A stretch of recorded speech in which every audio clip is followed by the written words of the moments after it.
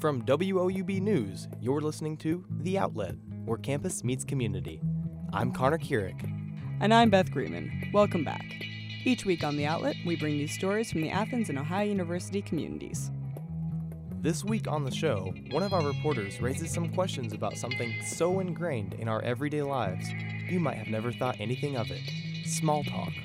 It is polite to be honest, and while we say we value honesty, and there's research to show this, the truth is that withholding things or avoiding topics, and sometimes even being deceptive, is functional.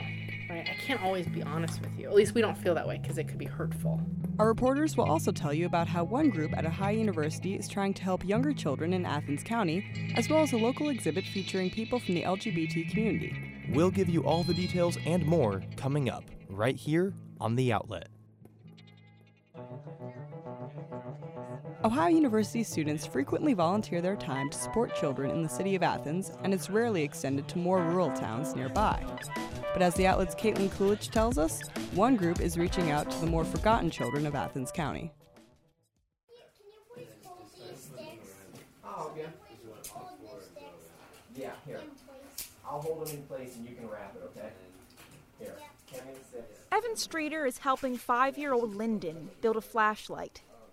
There are popsicle sticks, tinfoil, batteries, and rubber bands spread out across a small table inside Chauncey Public Library. Lyndon was having some trouble folding the tinfoil needed, so Evan is rolling it up to make a wire. 8 Chauncey students, ranging in ages from 5 to 13, are accompanied by 4 Ohio University students. They're gathered at a table in the center of the library. The OU crowd is part of an organization called Renaissance Engineers. It consists of engineering majors who want to use their science, math, and engineering skills to give back to the community. Evan is the president of Renaissance Engineers.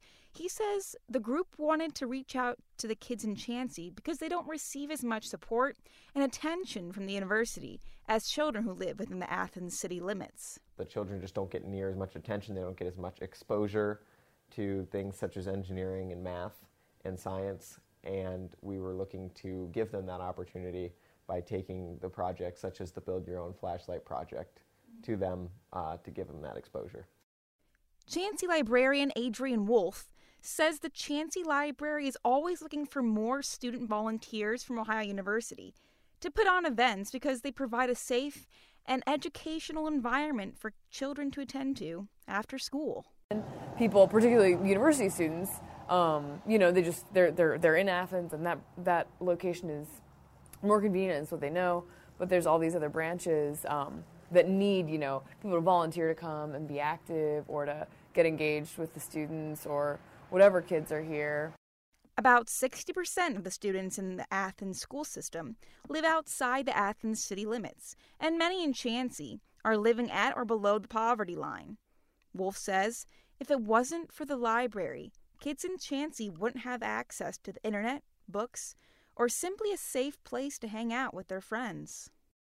There's not a lot going on in this town. There's like 2 gas stations maybe, and the library, and that's about it.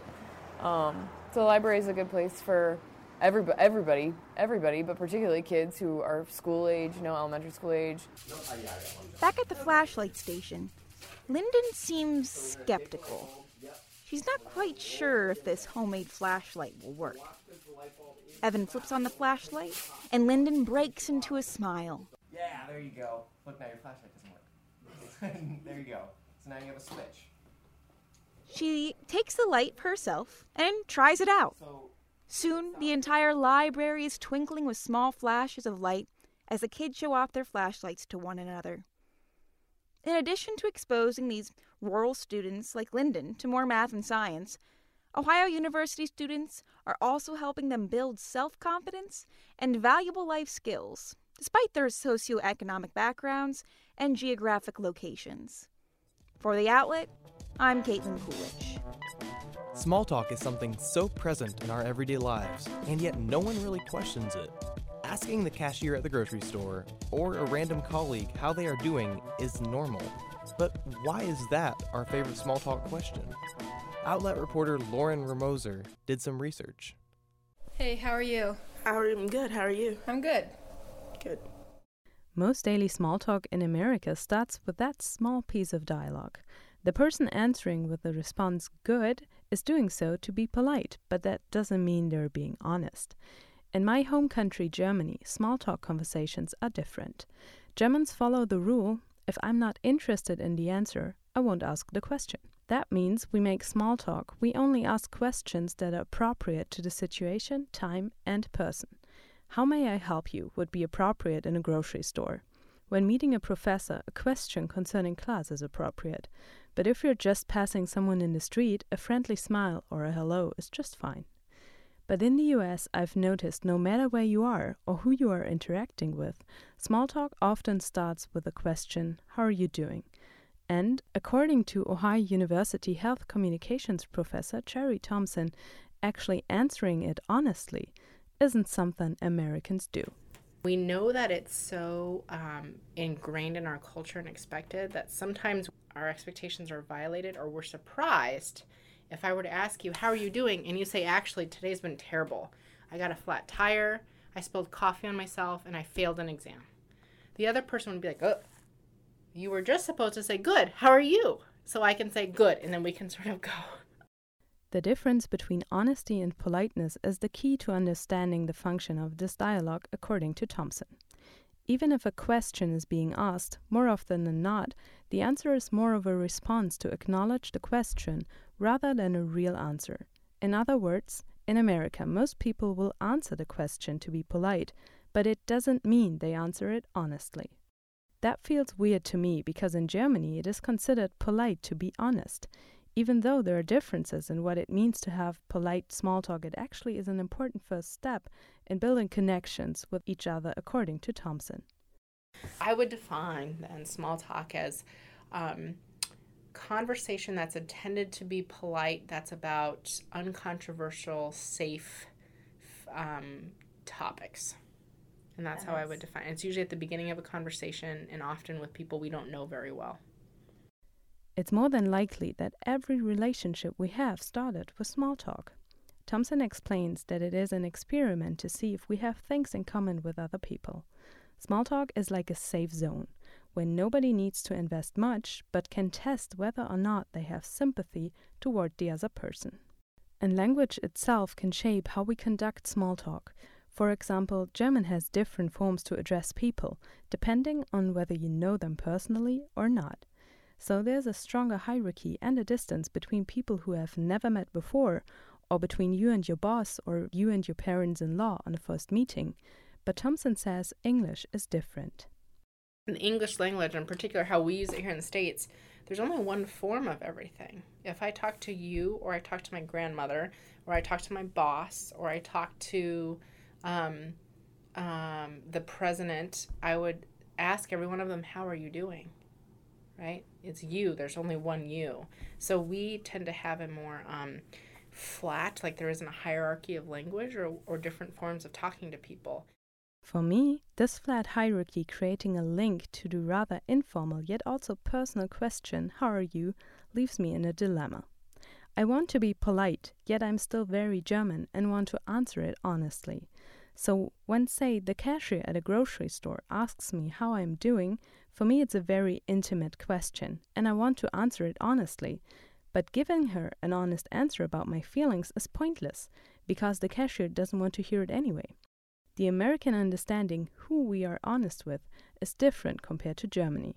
It is polite to be honest, and while we say we value honesty, and there's research to show this, we say this about our relationships. Oh, my best friend, I can tell her anything, right? Or I expect my romantic partner to tell me anything, no secrets. The truth is that withholding things or avoiding topics, and sometimes even being deceptive, is functional, right? I can't always be honest with you. At least we don't feel that way because it could be hurtful. Small talk's function is to open up a conversation, but how are you might not always be the best choice. I said to make small talk better, you might want to practice asking more open-ended questions, because I think one thing we fail at, we'll say, how are you doing? Good. How are you doing? Good. We don't say like, well, what do you mean by good? Or are you having a good day? The answer is yes or no. Living in a foreign culture oftentimes reveals the small differences you probably weren't aware of. but it can help to focus on what is important to you. Authenticity is still important to me, but I have learned to enjoy more small talk conversations and more interaction with the people around me. For The Outlet, I'm Lauren Ramosa. We were really interested in hearing more about this topic of small talk, something that's like second nature for a lot of us. Our managing editor, Abby Grisey, sat down with Lauren to discuss. Hi, everybody. I'm here with Lauren Ramoser, one of our reporters. Hi, Lauren. Hi, Abby. Okay, so you did this whole story on small talk, and you are tell us where you're from. I'm from Germany. I'm a student from the University of Leipzig, and there's a big cooperation between OU and Leipzig, so it's easy for me to come over and explore this new culture. And you have been here since the start of the semester or summer? That's right, since the end of August, and I'm going to stay for a year. Okay, great. Yeah, Lauren basically noticed this thing that has kind of blown our minds here that, you know, Americans use small talk in a lot of their daily conversations, and apparently Germany isn't really like that, correct? That's right. We use small talk as well, so that's a kind of thing that is probably in every language, but we use it differently, especially when it comes to the function of small talk. Germans, I would say, do not have to desire to fill silence with something meaningless. But what I'm talking about in my story for The Outlet this week is basically the question, how are you doing? And the answer, good. That's something we would feel as very intimate, so we're not asking as somebody we don't really know. What is small talk like in German? Like, what would you ask somebody? That depends on the situation. So when I'm talking to my friends, just to start a conversation when we first meet on the day, I would ask something appropriate for the situation. So how has your day been so far? Or what are you doing today? Something like that. But when I'm meeting a professor on the street somewhere, I would never ever ask him, how are you doing? Because he would feel to be honest, and we're not that personal with each other. So I would rather say, I really liked your class today, or I'm struggling with the homework, or simply just smile or say hi. That would be fine. We don't need to ask a question. I see you, I greet you, I smile, something like that. That's fine. So it seems like with the language itself that it's a bit more formal. Right. There are other languages that work the same, for example, French, but German has a different form, but you. If we don't know each other, the first time I would use this other form, which is way more polite. And it's hard to explain because there's no such thing in English. But for people you don't know, for people who are higher than you in hierarchy, older people, like there are different codes where you have to use this other form, and it makes it less personal. And then in every relationship, there has to be that moment where the higher person, has to offer you as the form to use from that point on. Oh, that's so interesting. That's for part of our small talk, and it's very important. But there are people, like your boss, for example, who will never say that. You will never use you. It's simply not going to happen. So then with sort of the editing process and going through everything, at one point you had said that in German you wouldn't say you're good, like you're doing good. You would say you're just doing okay. So right. What is that about? Why? I think one of the biggest stereotypes we have, like Germans have, on Americans is that you guys are always very positive and energetic and you're good, and we probably wouldn't say that's very authentic, meaning that we are more realistic, to put it in a nice way. So we're rather doing okay, and we partly say that because that's true. You're most of the time not just very good all the time, you have your ups and downs. And the other half is saying okay gives the other person the feeling that he or she is okay too. That like when I say, oh, I have this great day, the other one is maybe feeling bad because his day isn't as good. Yeah. So it's more of communicating on the same level with that person. So then you also told us that you've sold this to German media or offered it to them basically. Yeah, And- I'm here to work as a journalist, and my topics are very easy to find because I can simply detect differences in German and American cultures and make it a story because it's interesting for both. You know, Okay. as you just said, it's very interesting because it's new to you. And that works the other way around as well. So I contact German medias, mostly newspapers, and say, hey, I found this out, and I guess this is special about Germany or special about Germany in comparison to other countries. And they were really interested in it because small talk, like all languages, is underlying changes all the time. And we live in a globalized world, and English is our second, not officially, but everyone in Germany learns English. So we kind of mix it. And there are more people by now using forms like, hey, how are you? Oh, good. And this is not something that is really based in our culture and our language. Right. But it happens more and more often. So it's kind of important to detect these changes just to make your thoughts about it. Do I like it? Does that feel right to me? Is that something we used to do? Is it maybe a good change that can be too? So they were very interested in that and featured it online and some other publications as well. That's great. That's super exciting. Yeah. Okay, well, thank you so much for bringing this topic to our attention. It's been super interesting, as I said. And yeah, best of luck with the rest of your year. Thank you. October was LGBT History Month, and in honor of that, the Southeast Ohio History Center had an exhibit on the history of the LGBT community in Southeast Ohio. With more on the story, here is the outlet's Beth Greenman. Athens, Cambridge, Zanesville, Coshocton, Portsmouth. The Southeast Ohio History Center is filled with people. They're walking around, mingling, and looking at artifacts lined up in glass cases along the wall. There are old newspaper clippings yellowing with age, as well as pride flags and advertisements, and even a letter from former President Barack Obama.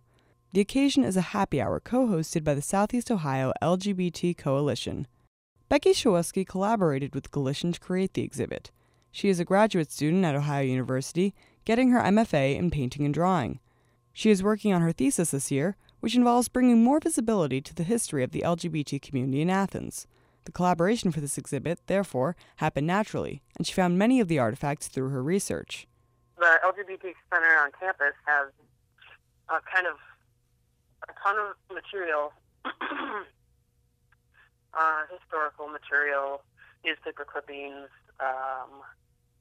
photographs, advertisements, promotional material since the 70s that's been collected but just has been sitting in a file cabinet, basically. This is the first time the center is loaning out the items to another group. The exhibit itself is about the history of the LGBT community in Southeast Ohio.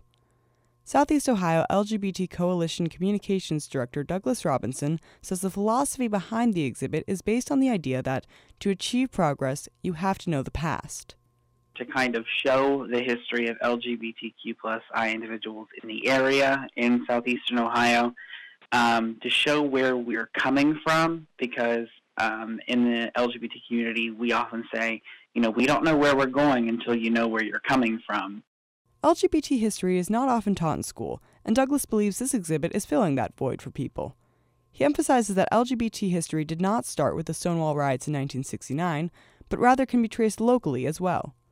A section of an OU 1970s yearbook declared the end of the local gay liberation movement with the exit of one of its leaders from Athens. In the 80s, a film was shown depicting a lesbian couple with a child, aimed at opening people's minds up to the idea. The first Open Doors meeting was held in 1997 at the United Campus Ministry. The Normal Heart was directed by an OU MFA student in 1999. The importance of preserving our LGBT history is that we as a community don't really learn our history in school. So if we don't go out and seek it ourselves, no one necessarily educates us on it. And it's really important to learn, the older terms that people used to use for LGBT, and why some of those aren't appropriate anymore, in addition to, how we've evolved as a society or how the LGBT community has moved forward. Becky's favorite artifact from the exhibit is a letter from the late 70s, showing the prejudice the community faced at the time.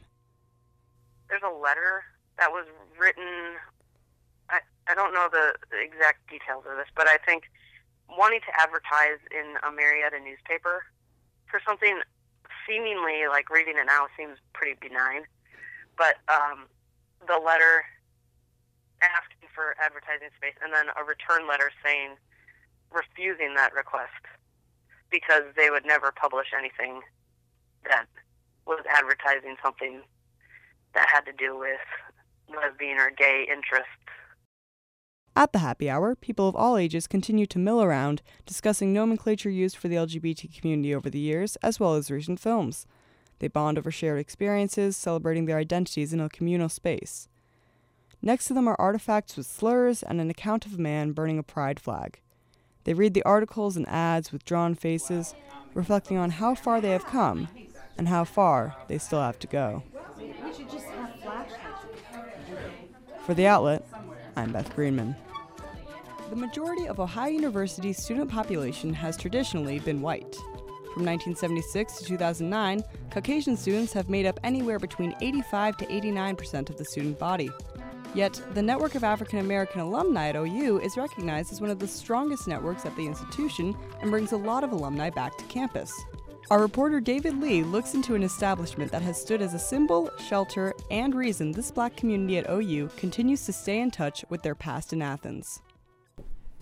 Now, I need to tell you that this is a little dangerous down here because the floor is very soft, very weak because of the water damage that has gone on. This whole floor down here has to be replaced. Ron Luce walks me down to the basement of the Mount Zion Baptist Church. It's a hot, messy, dimly lit room.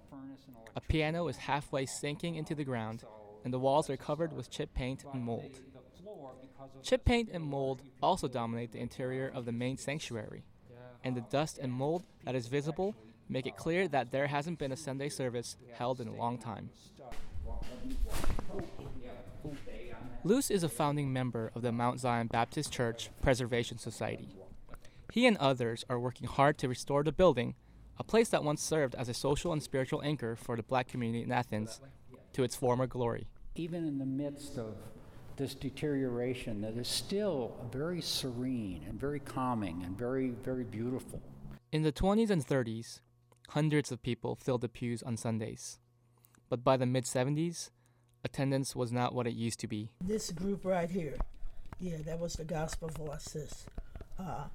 They were the hub. I mean, they were the pillar. The church, when I first went there were about 6 people there. 6 people were there. Dr. Francine Childs became the first tenured African-American professor at OU when she came to Athens in 1974. She remembers how the church grew from a handful of students and townspeople on Sundays to more than 100 people meeting in the church throughout the week. I began to probably do what maybe wasn't common to do from a professor, to ask students about church and could they sing and why don't we get a choir? Dr. Childs started out by helping the church pay for utility costs. So I started paying the light bill so the kids could have a place to go and rehearse. And then they said we were using up the gas, so I paid the gas bill. As her influence became greater, the congregation asked her to become the pastor of the church. Walter Moss was a founding member of the popular Gospel Voices of Faith choir. He talks about the significance of Dr. Childs' leadership. She was like our mother, man. She loved us unconditionally, no matter what we were going through. So many, especially African-American students in the choir, we looked to her. She was a spiritual mother to so many. For students like Moss, the church provided black students the freedom to congregate with each other. Dr. Childs says the church provided much more than just a meeting place for students. There was no other place. There was no black-owned businesses, any place for them to have anything. The church has been the hub and the pillar of every African-American black community throughout history. When people didn't have money to pay their bills, they came to the church. However, a series of internal problems would force Dr. Childs and much of the student congregation to leave the church. A past member named Cindy Johnson would take over the church by legal means in 1996. Dr. Childs says students were no longer encouraged to meet in the church like they used to. It even closed down because the students were so mistreated. So Mount Zion meant the world to the students and the people of the community that went there as long as it was functioning. There are more than 100 people in the Mount Zion Baptist Church Preservation Society committed to bring back a part of history to Athens. In 2013, Luce brought on a lawsuit against Johnson, and this past summer, the church property was granted to the Preservation Society. Our goal, ultimately, is to restore the building to the condition that it was in. And some people might say, well, why do that? It's just an old building and nobody's using it. Well, it's more than just an old building. And unfortunately, in this country, a lot of people don't value their history. But one of our primary goals is to help that community understand that there were a lot of black people here who played a major role in what Athens is and what it has become, and to recognize that that history is rich and worth knowing something about. For The Outlet, this is David Lee. That's it for our show this week. Thanks for joining us. The Outlet is co-produced and co-hosted this week by me, Beth Greenman, and Connor Keurig. We're edited by Atish Baidia, Susan Tebben, and Allison Hunter. Adam Rich is our technical assistant, and Dalton Pritt mixes our show. Our theme music is performed by Ryan Gabos. Subscribe to The Outlet on SoundCloud and iTunes, or find us online at woub.org. You can also follow us on Twitter at @outlet_WOUB. We'll be back next week with more stories from the Athens and Ohio University communities. Thanks for listening.